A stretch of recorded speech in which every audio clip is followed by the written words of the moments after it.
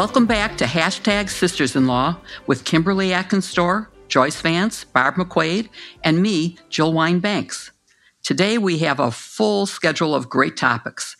You guessed it, more on Trump world indictments and motions, the court's ruling that DACA is illegal, and Hunter Biden's indictment on gun charges. As always, we look forward to answering your questions at the end of the show.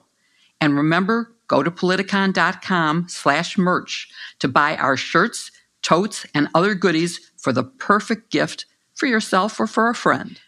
Before we get into these heavy-duty subjects, I want to say we are all in New York together. We're going to be together all day, and it's so perfect. So I want to just talk about our being together in one place live. Even though we're currently in separate rooms recording this, we will soon be having dinner together. So what's your favorite thing about being together? Sing more. We're in New York today. We're all going to be a part of it. So yeah, we're in town. And Kim's name for the show today is If I Can Make It Here, which is a great... I'll make it anywhere. It's true. It's really, it's always special. As our listeners know, we usually record the podcast in our own separate corners of the country. And we don't often get an opportunity to all be face to face. So this is really special. We are recording the podcast from our individual hotel rooms. Not together, just for logistical reasons, it works out better. But it's fun to see, like in the background, I can see that you all have the exact same like mural behind you that I have in my room and the exact same lamp. I assume we all have the same kind of room. Like, Jill, do you have the room with like the big fireplace as you come in, and then the sitting room, and then the three small rooms? You guys all have that in your room? Hey, no. Are you pulling my leg? No, it is a lovely, but New York-sized hotel room. So it's efficient, delightful. I think is the word. Efficient. There you go. Here. I am really looking forward to having dinner with all of you guys, though. I mean, the last time that we were together in person was May, right? Yes.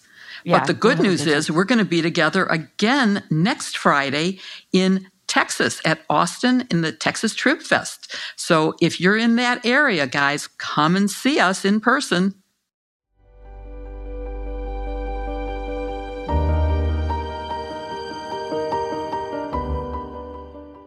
So we have reached the point with the multiple indictments and other legal developments around and involving Donald Trump and everyone in his circle, that it's almost impossible for us to go over every new detail and every new development each week, because that is all our podcast would be about. So we're going to try something a little different this week.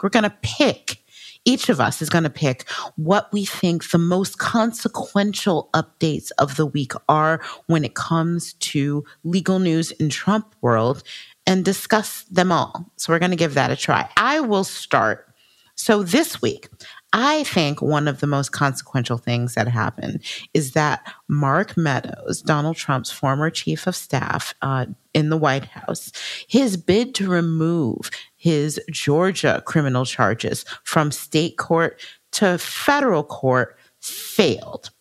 And I think this is a big deal, not just for him, but also for Donald Trump and other people. I personally thought if anybody had anywhere close to a decent claim to try to remove the case to federal court, it might be Mark Meadows, because Mark Meadows can say, look, I was just doing what my boss told me to do.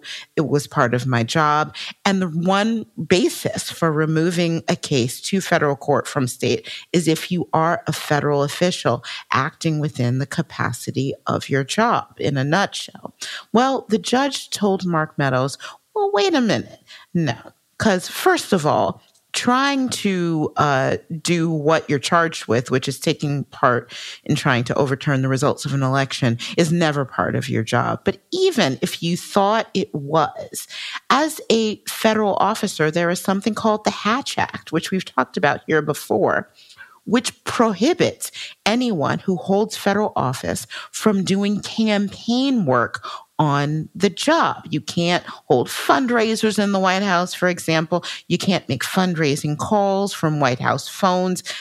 Those things would violate the Hatch Act. So if you were doing something that was involving efforts around a campaign, that would not only not be a part of your job, it would be unlawful for you to be doing that. So using that as a basis to remove your case from state court to federal court is just a non-starter. I think that that is bad news for anybody, including Donald Trump, that was planning on using this similar approach. I want to hear what you guys think about that, and also what you think the biggest development of the week was. What about you, Joe?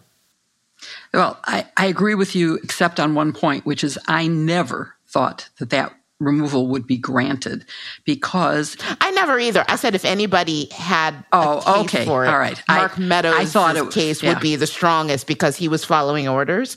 But I do not think that it was the strongest. Excuse me, you've not heard of the Nuremberg defense? You cannot say I was just following orders. You cannot do that. I'm sorry. You cannot commit a crime. I didn't say it was good, but I said if anybody's going to succeed, he has the best chance. That was all I said. Well, I'm going to follow up, although it was really hard to pick one thing because there are so many things that happened this week. But just to follow up on what you said, as a result of his doing this removal and it being denied, that took away one of the things that was standing in the way of setting a trial date. And it also is because the judge decided not to allow Fani Willis to proceed with all the defendants on October 23rd. That meant that there would be no reason why he would have to continue his motion to prevent the trial from proceeding until the removal was decided, because he wouldn't be going to trial on October 23rd, which could be possibly before the appeals of his removal motion. It's important on its own, the decision not to allow her to try all 19 defendants on October 23rd is important because I think it might have been reversible error to force people to trial before they said they were ready. So that's important because you don't want to go through this trial and then have it reversed. But it's also important because it's not balancing the difficulty for witnesses and prosecutors of trying consecutive or even concurrent cases, and of the advantage that it gives to the last ones to be tried. So now we have a trial of at least 2 defendants proceeding on October 23rd because they demanded a speedy trial, which in Georgia, it's a very weird Speedy Trial Act, and had to start before the end of the next term, which was, I think, November 4th or 5th. So the jury has to be sworn. So they are starting on October 23rd to give time for that. And the judge has set very specific limitations on questions for the jury to make sure that they finish and don't drag it out so that the trial isn't started officially before the end of the trial term. So I think all of that fit together in a strategic way and is important. So what about you, Barb? What was the most consequential development this week in Trump world, in your view? Well, certainly what you've talked about is probably the most consequential, but I'll tell you one thing that I thought was interesting that happened this week and important is the government turned over something like 1.2 million documents in the January 6th case. And I think that just demonstrates that the case is moving forward. There were various batches of discovery that were turned over. And, these are the kind of quiet things that happen in cases that, maybe doesn't grab big headlines, but it means the case is advancing and it's moving forward. That has to happen first, discovery, which means the prosecution turns over all of the exhibits it's going to use, anything that is material to the defense, certainly anything that might be exculpatory. All of that gets turned over. And that's important because the defense has to be able to review that to then file motions to advance the next stage. And so I think it's just important to see that these cases are advancing and they're making progress. And one hopes that they will be able to make their March trial date by staying on track. So I thought it was just important that they're staying on track. And what about you, Joyce? I think the most important thing that happened this week is actually something that didn't happen, that I've been watching for a long time, and it's in the Mar-a-Lago case, where the government about a month ago, a little bit more than a month, filed a motion asking for a Garcia hearing. A Garcia hearing is what you ask for in the 11th Circuit if you think some of the lawyers might have a conflict of interest with their clients, and the special prosecutor thinks that that's the case here because some of the lawyers also represent, in addition to their clients who are defendants, other witnesses. And of course, it's tough for a lawyer to represent his client, the defendant, but to also vigorously cross-examine his other client, the witness, when he's called to testify at trial.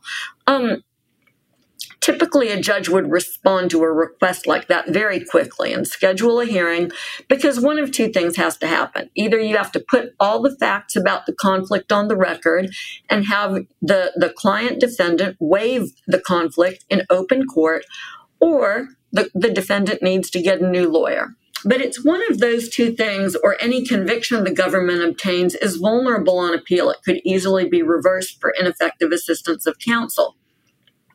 Judge Cannon just continues to ignore it. There's been a series of briefs filed. The government has filed its final reply over a week ago now, and she still has not ruled and ordered that a Garcia hearing be had. So I am watching that with great interest. This is, I think, indicative of my worst fear with her, which is that she can just not do things that have to be done that make the case vulnerable on appeal, even if she lets in enough evidence for the government to convict. And I think the Mar-a-Lago case is in many ways the easiest one. It's the straight line forward with all the strong evidence of obstruction. So this really worries me. Joyce, do you think it's getting to time when Jack Smith might have to ask for her recusal because she's delaying so much?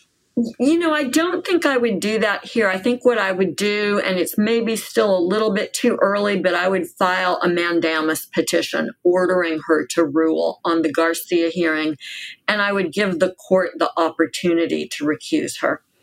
So one thing that's happened this week is Donald Trump is talking. He's given interviews. So I know at the very least I saw excerpts of interviews that he gave with both NBC's Kristen Welker as well as Megyn Kelly for her podcast.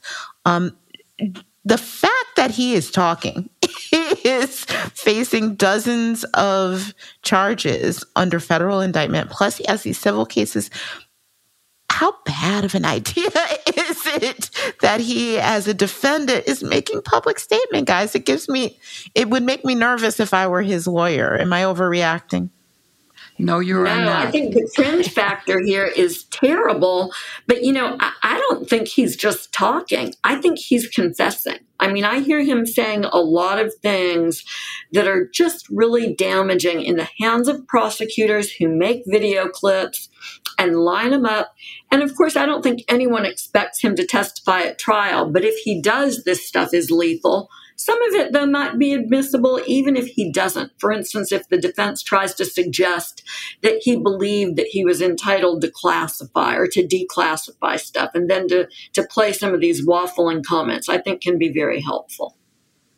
I think one of the worst things he did this week was he said, I absolutely will testify at my trial that I did not request any suppression of the tapes at Mar-a-Lago. That is, to me, a clear violation of what the judge's orders is. It is absolutely a way of intimidating witnesses and of influencing the jury. So I think that was a horrible thing and that something needs to be done about it. I'll take the opposite approach, maybe. And I think Trump's strategy is this. I think he doesn't care that these statements are going to be used against him in court. I think he is fighting his battle in the court of public opinion. His goal is to convince the electorate and maybe one holdout juror that he did nothing wrong. This is all a hoax and a witch hunt and politically motivated. And so getting out there and talking is not a legal strategy because, as you say, it's a terrible legal strategy. All this stuff can be used against him at a trial, but it is a political strategy. He is getting out there to try and poison the well And if he can win the election, then before these cases go to trial, then perhaps he can dismiss them altogether, or he can try to poison the well and get just one member of the jury to hang the jury. I think that's what he is trying to do. What I think is so telling about that, Barb, is I think you're dead on the money. And it's a wake-up call strategy for America, because it suggests that he will be so desperate to win this election. Because if he does not, right, there's a trial right on the other side of the election date. Maybe there's already been a conviction and there's an appeal he has to circumvent. And if he doesn't, that's it for him. And that means he will pull out all the stops, and 2020 will look like it was a walk in the park. I just want to clarify what I was saying is that he might be trying to influence a potential juror by saying, I would testify to this. Now, it could be used against him when he doesn't testify to that. But I think it is really on the edge of violating the orders about what he can and can't say while he's free on bail.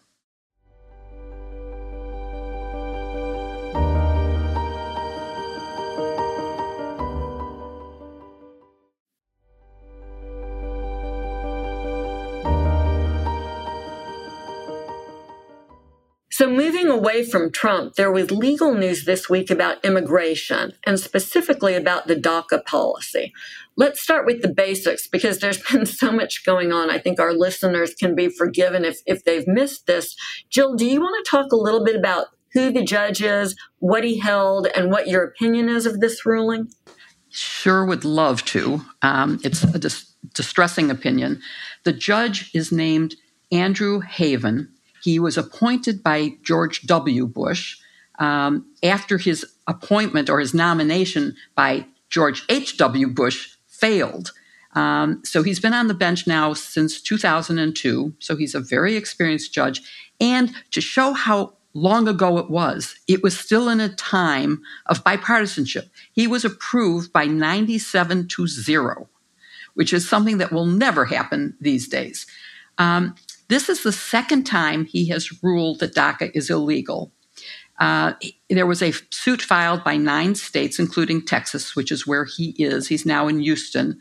And he ruled it was illegal in that AG state lawsuit because there was no public notice given and the Administrative Procedures Act wasn't followed, and because he said the president who created DACA, which is President Obama, didn't have the authority to do it. But interestingly, he did not end the protection that DACA gives. He said the people who are protected by it now can continue to renew their protection and keep it while this is pending litigation. It's just that they can't, the Department of Homeland Security and other agencies cannot grant additional DACAs. They can accept applications for DACA status. They cannot approve them and give people protection. And the protection is that you actually get to get a work permit and not be deported. It's also clear his second opinion has gone up, and his first opinion went up to the appellate court and then was sent back to him to look at a rule change that the Biden administration made. And he said, no, that didn't do it. It doesn't change anything. It's really the same statute all over again. But the court made it clear that no action has to be taken from an immigration standpoint or a criminal standpoint against anyone as a result of this. It's clearly headed for the Supreme Court. Yeah, I think that's absolutely right. It has to be decided there. But Barb, the case has some history. So what's the backdrop for the ruling, and what happens next? How does it affect DACA recipients while it's on its merry way up to visit with the 9 justices in D.C.? Yes, this all has a very, very long history. It really is just a result of our collective failure to pass legislation addressing immigration. It goes all the way back to 2001. This whole concept of the Dreamers, that is an acronym for a statute that was first introduced in 2001. DREAM was Development, Relief, and Education for Alien Minors Act, the DREAM Act, first introduced in 2001. And, it was just stalled in Congress for years. So finally in 2012, 11 years after it first gets introduced, President Obama uses this executive order and says, let's do this deferred action for childhood arrivals, or DACA. And so we'll say we're not going to enforce deportation as the executive branch against children who were brought to this country as minors. They had no choice, but they've lived in this country now all their lives.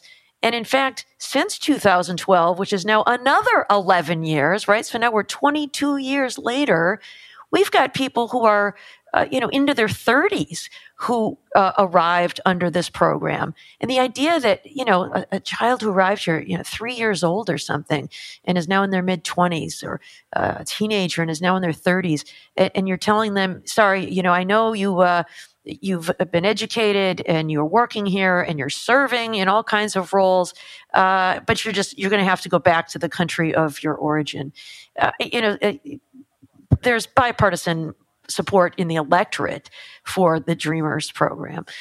So as you folks say, I think it is quite likely that the government will appeal this. It'll go up to the circuit court and to the Court of Appeals. But Joyce, to answer your question, in the meantime, there will not be any action. As Jill said, the judge did not compel the government to begin deporting anybody. So I think while this case works its way through the courts, there will continue to be deferred action for all of the people who fall under the program. But it just keeps this, sword dangling over their heads, and makes it very difficult for them to, plan the most important matters in their lives, knowing that at some point the sword could fall and they might have to leave. It really does. And something that always disturbed me, we challenged some anti-immigration laws in Alabama while I was in the U.S. Attorney's Office. And one of the most disturbing things was hearing the stories about kids who were dreamers, but who didn't know that they had been brought to this country illegally. And I heard this story more than once, many times more than once, kids who found out that they were not American citizens when they went to apply to college and found out that they couldn't, and a tearful parent had to tell them their origin story. And so these smart, bright, American-raised kids who spoke perfect English and were in every way American suddenly couldn't go to college. You have a right, regardless of your citizenship status, to go to K through 12 in the country under a case called Plyler versus Doe. But that cuts off once you graduate from high school. It always struck me as just being so counterproductive. If you want to have a strong, solid workforce here, why would you cut these people out of it? But, Kim, all of these impacts, this is just one trial judge in Texas. So does his ruling really have importance? Is it limited to the district it's in? How do you see this playing out if the Supreme Court sides with him? Yeah, so long story short, and we've talked about this before, it does have a nationwide impact. And that is why challenges like this sort of can be an end run around federal policy. You can do something called forum shopping, which is finding a judge who you think will be amenable to a challenge like this. They are often found in places like Texas. And you launch it, and then one single judge can make a ruling that affects federal policy on a nationwide level. Now, as you pointed out, this particular ruling was done in at least somewhat of a cautious way, which, among other things, anticipates the appeal that's coming, and doesn't stop dreamers who already have renewals in place or applications in place. It can halt first-time applicants, which is problematic in itself, but it does throw a ton of uncertainty in this. I think the idea is that, look, the Supreme Court needs to decide this one way or another, and that even judges realize that. But in the meantime, the uncertainty with people who are making plans to go to school, making plans to go into the military, making plans to just move on with their lives in a way to be productive, smart Americans that can help our economy and help innovation and just live the American dream like all of us. It's really terrible that they are being pawns in this ongoing political battle. And hopefully when it does get to the SCOTUS, and I've said many times I don't trust them, but hopefully they do see the value in the point that you made about the fact that a lot of these are people who have never known themselves to be anything but American. And why aren't we letting them have that promise? It just seems like a no-brainer to me. But if something as technical as, an administrative law can be used to keep them from that, man, that says a lot about our nation. It really does. I mean, I share your growing distaste for the Supreme Court. Let me just up the ante here with my distaste for Congress, because the reason this is a problem, the reason President Obama had to create DACA, the reason the courts are ruling on it, is because Congress refuses to deal with immigration. It's their job. 3 branches of government, they make the laws. And they persistently refuse to do it, because they are all so afraid of the politics and that their voters will reject them if they take a stand one way or the other. It's just gridlock. I hate it.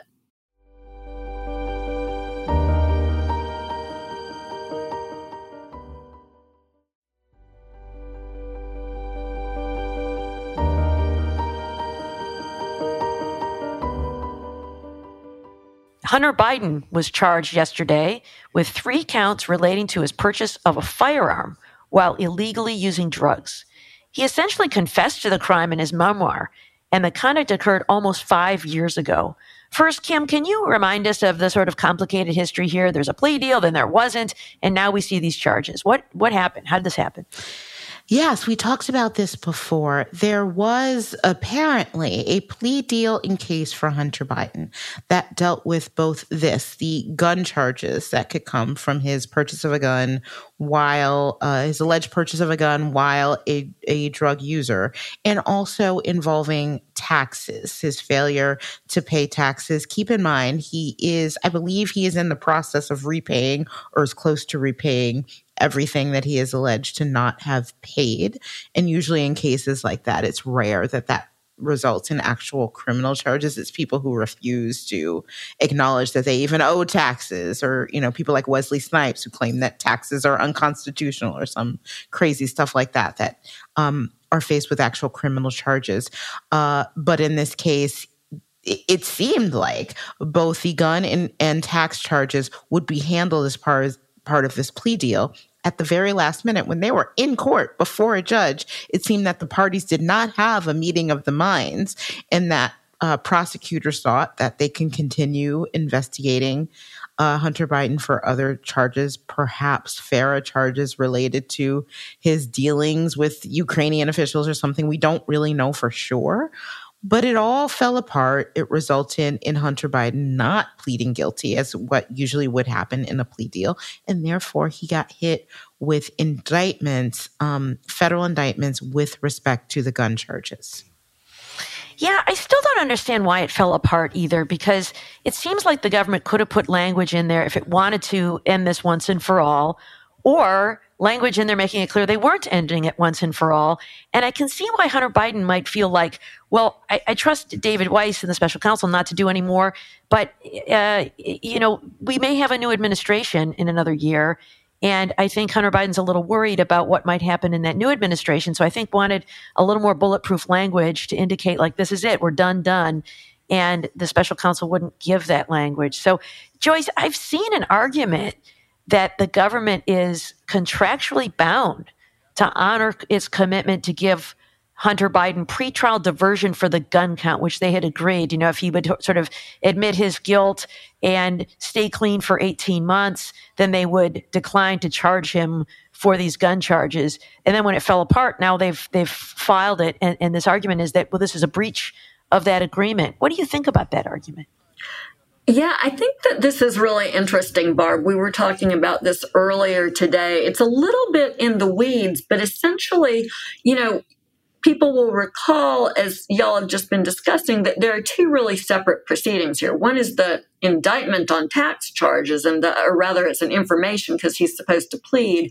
And the other is this agreement for pretrial diversion on the gun charges. And pretrial diversion is a contract between a defendant and the prosecution. in the normal case. It's just a straight up contract saying we won't prosecute you if you complete your period of diversion, get a job, stay clean, do everything we tell you to, live at the foot of the cross, and it's like it never happened.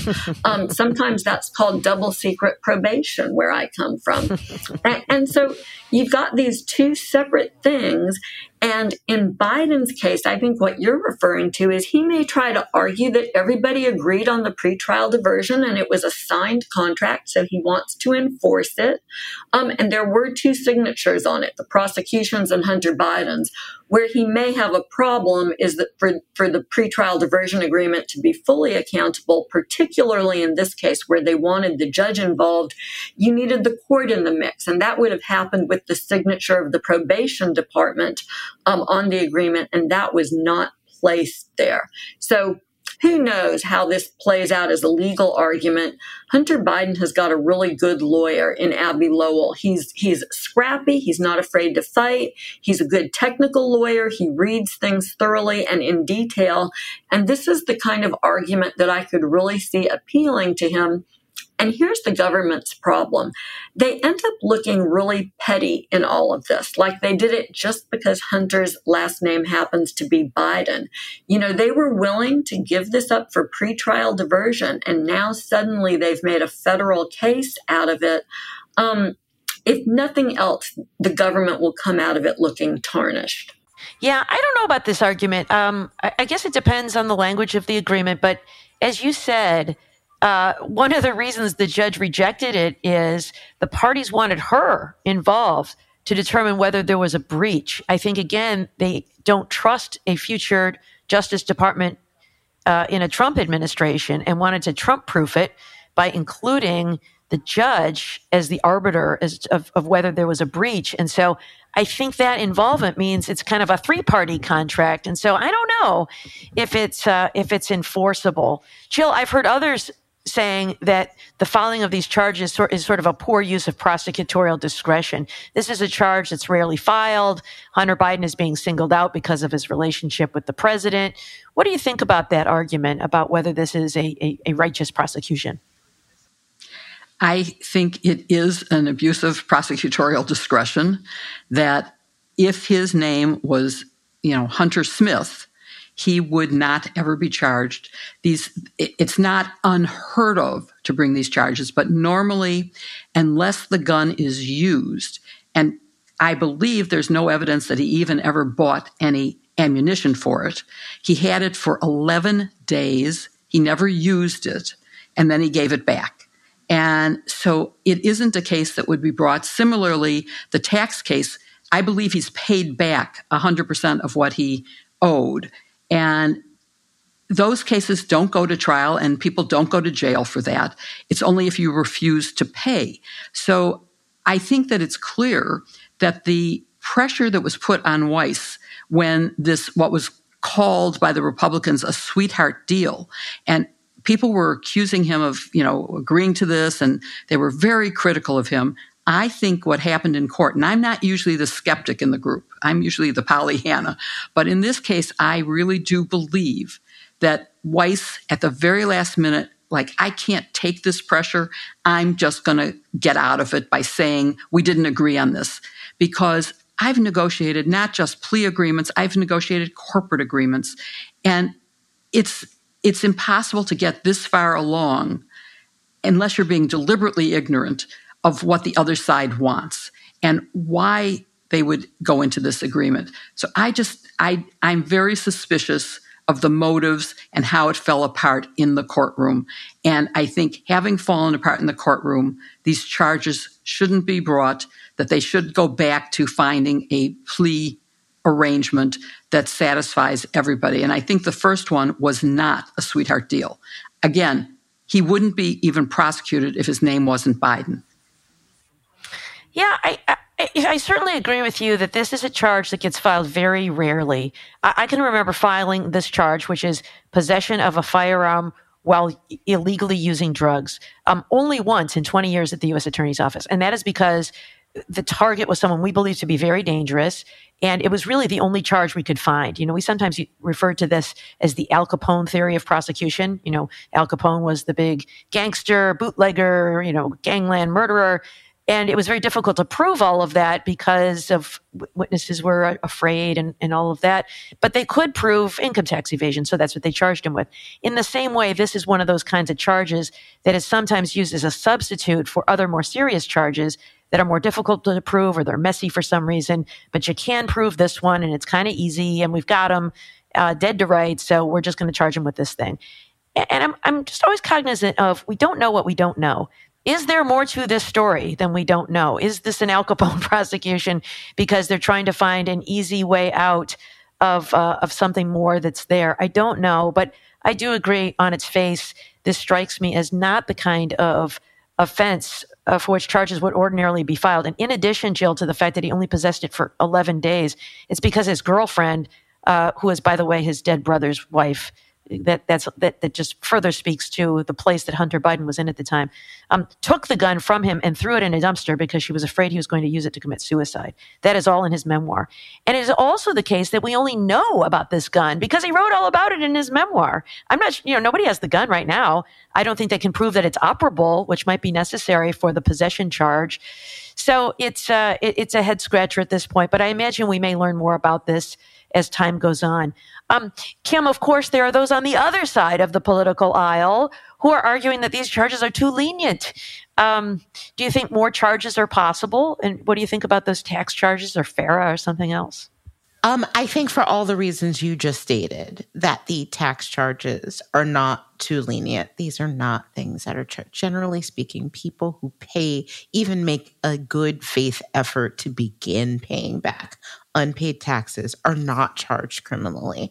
Keep in mind, too, the IRS is barely funded right now. So if they're prosecuting, they usually prosecute the worst of the worst right now. So this is not lenient treatment. The gun charge, as Barb said, is something that is rarely charged. I don't know what, if anything, we don't know what, if anything, the DOJ is looking into with respect to other things unrelated to the taxes or the gun charge, which would potentially be something involving his business dealings that Republicans are trying to make a deal out of. We have not heard boo from the DOJ about that right now, so we don't know. It's possible. But so far, based on what we know, no, these are not lenient. These are not lenient at all. Yeah, Joyce, there's those IRS agents who've complained that the special counsel was frustrating their efforts to investigate Hunter Biden. What do you make of that? Do you think that there's any substance to those complaints? Have you encountered that kind of disagreement with agents in your career? I think it's fair game that even when agents are acting in good faith, sometimes they hear conversations differently than prosecutors do just because there are differences in position and power and equity. But here, there's an FBI agent, the FBI agent who's overseeing the investigation into Hunter Biden, the guy who runs the Baltimore field office. And he actually gave an interview last week where he disputed the so-called whistleblower's claims that Weiss was prevented from going forward as he saw fit. The agent, whose name is Tom Sobocinski, pushed back against the idea that Weiss lacked the necessary authority.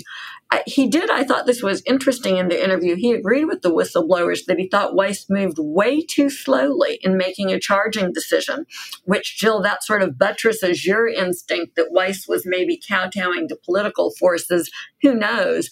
But the reality is that the agent who is the guy in the room who's listening to both sides says it was his belief that Weiss had all the authority that he needed. He was just slow to use it. The most interesting thing I think the agent said in the transcript of the interview is, I never thought that anybody was there above David Weiss to say no. And I think that locks this one up. And David Weiss said he wasn't pressured to do nothing, that he had all the authority he needed. Yeah, I agree with that. And I've been there. I bet all of us have. Sometimes, agents who are working on cases just see a case differently than we do as prosecutors.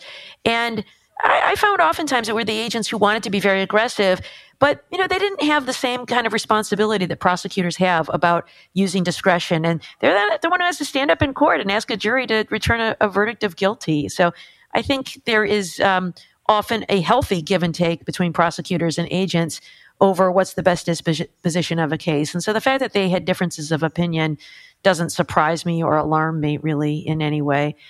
There's also the possibility that this case could really come back to bite DOJ. There is this movement now to challenge all of these gun statutes, right? And the one that's going to the Supreme Court now is possession of a firearm while under a protective order by an intimate partner. And this offense of possessing a firearm while illegally using drugs, I think, is subject to the same kind of challenge after the Supreme Court's decision in Bruin. Do you think there's danger there that the statute will be invalidated? Jill, what do you think? The minute I saw the opinion saying that it was unconstitutional to bar a person who is a alcoholic or a drug user from owning a gun, I thought, boy, is this court going to hate itself when Hunter Biden uses it to throw out the statute? Because I'm sure they didn't have that in mind. But yes, I mean, I would be happy for all gun laws to be legal. But if they're going to hold this one illegal and unconstitutional, then I think that he has a pretty good chance of showing that this is both, going back to your earlier point, politically motivated and possibly barred by the plea deal agreement, but that it's an unconstitutional law. So I think from a political perspective, this was a mistake. And in terms of whether this will affect how people feel about the rule of law or the Justice Department, they're already so out of favor that I don't know that this will have any more impact on it. But I don't think it's going to hurt Joe Biden's campaign for president. I think he'll proceed to do very well. Yeah, I think in some ways, if Hunter Biden is, charged or convicted of crimes, it's just evidence that the rule of law is working, right? That the Justice Department is prosecuting people without fear or favor.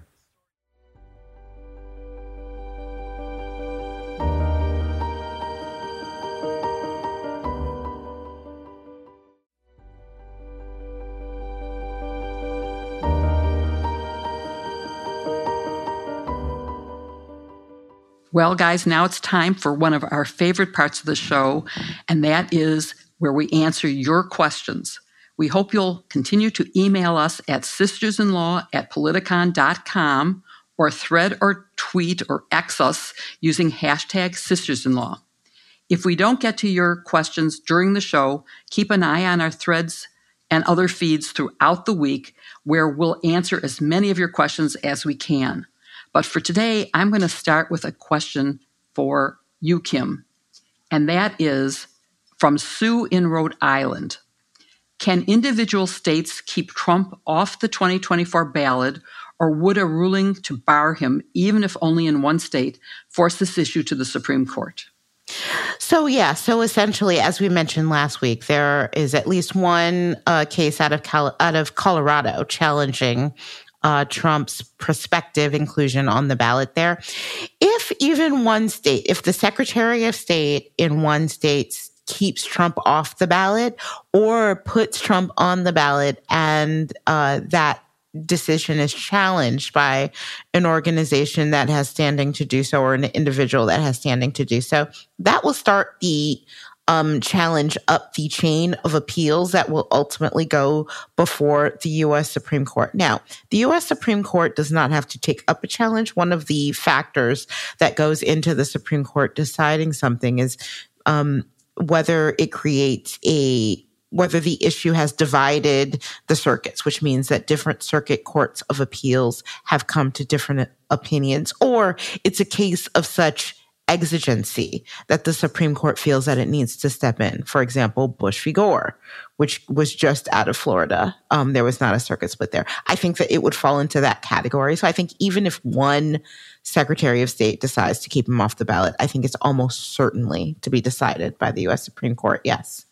Great answer. And we'll now go to you, Joyce, with a question from Lulu. she says, I wasn't surprised to see Alabama appeal the panel's decision to appoint someone to draw the new map for them again. Is there some point that the courts can sanction the state? And if Alabama just refuses, then what is the enforcement option? Yeah, I think this is a great question because it's rare. I can't remember any other time where I've seen a state just completely flout the authority of the Supreme Court and say, we know what you ordered, but we're going to submit new maps for voting districts that don't comply with your order, Supreme Court. This is a real opportunity for the courts to act like the rule of law still matters. And the 3-judge panel that decided this case and that had to review Alabama's non-compliant maps really did that. There's a weird little quirk in this sort of an election appeal in a case challenging voting districts and new maps that are drawn following the census. And it's decided not just by one district judge, like most cases, and it's also not decided by the 11th Circuit. It's decided by a 3-judge panel that consists of 2 district judges and 1 11th Circuit judge. And so, the question sort of is, who do you appeal to? Well, it goes back straight up to the Supreme Court. There's no additional level in there. You've got the 3-judge panel and then the Supreme Court. Alabama went back to the 3-judge panel, and they said no dice. They appointed a special master to draw the maps that the state refused to draw. And that, I think, Lulu, is the sanction. They've told, the state, we're not fooling around. We are going to let this special master, this expert, draw the maps, and they will be Alabama's new maps. But here's the rub. Alabama has now asked the Supreme Court for a stay. No action on that yet. And if the Supreme Court gives them a stay while everything is being appealed, that would functionally mean that Alabama would use bad maps for another go-round, because the dates by which those maps have to be finalized, that comes up early in Alabama. We're just a couple of months away, maybe not even 2 full months away from that. So this question of maps has to be decided quickly. Thanks, Joyce. Our last question goes to you, Barb, and it's from Terry. And she asks, why is there so much time between conviction and sentencing? For example, Peter Navarro convicted, but his sentencing is not set until January. Why is it taking so long? This is an excellent question, Terry, and it is routine in federal cases, and that is because between the time of the conviction and the sentencing, there is a lot of investigative work that is done about the person. So the very next thing that happens after the sentencing is the person and their lawyer go and submit to an interview by a probation officer. And that probation officer will ask a series of questions, but they don't just take those answers. They then go back and independently verify it. So things like, did this person have any abuse in their lives? What was their education level? What is their work history like? Do they have any addictions? Have they had serious medical issues, serious mental health issues? They will explore all of that, and then they'll prepare a very detailed report for the judge to review for imposing sentence. It also includes the calculation of the sentencing guidelines.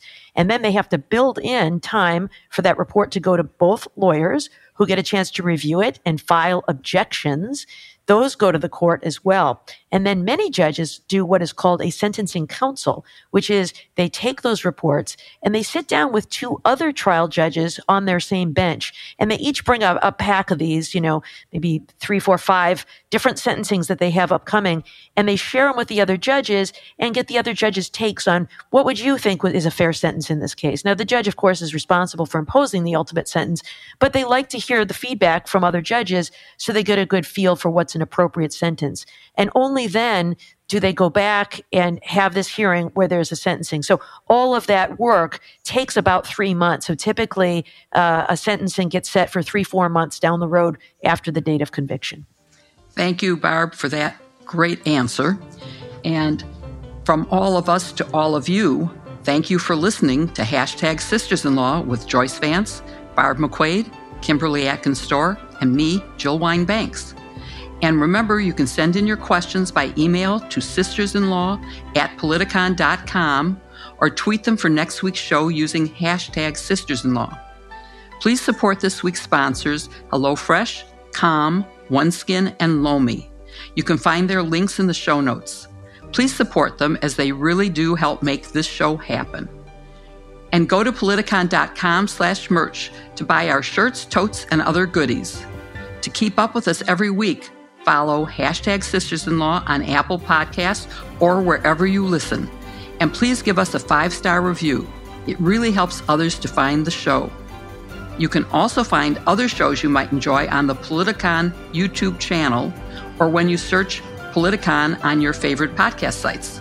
See you next week with another episode, #SistersInlaw. So, Jill, what's your favorite hotel story? My favorite hotel story is when I was representing members of the mob, as it was known back then. Wait, what? Checked in Las Vegas. Wait, we prosecuted members of the mob. You represented members of the mob? I was a prosecutor, but Married I was to within the mob. I was fine. They said I could do it. I got permission. And the room was a very special room. It had a hot tub in the middle. It had a mirrored ceiling. And that was enough to make me go, I got to get out of here really fast. It was, and you don't want to take a DNA swab of that room.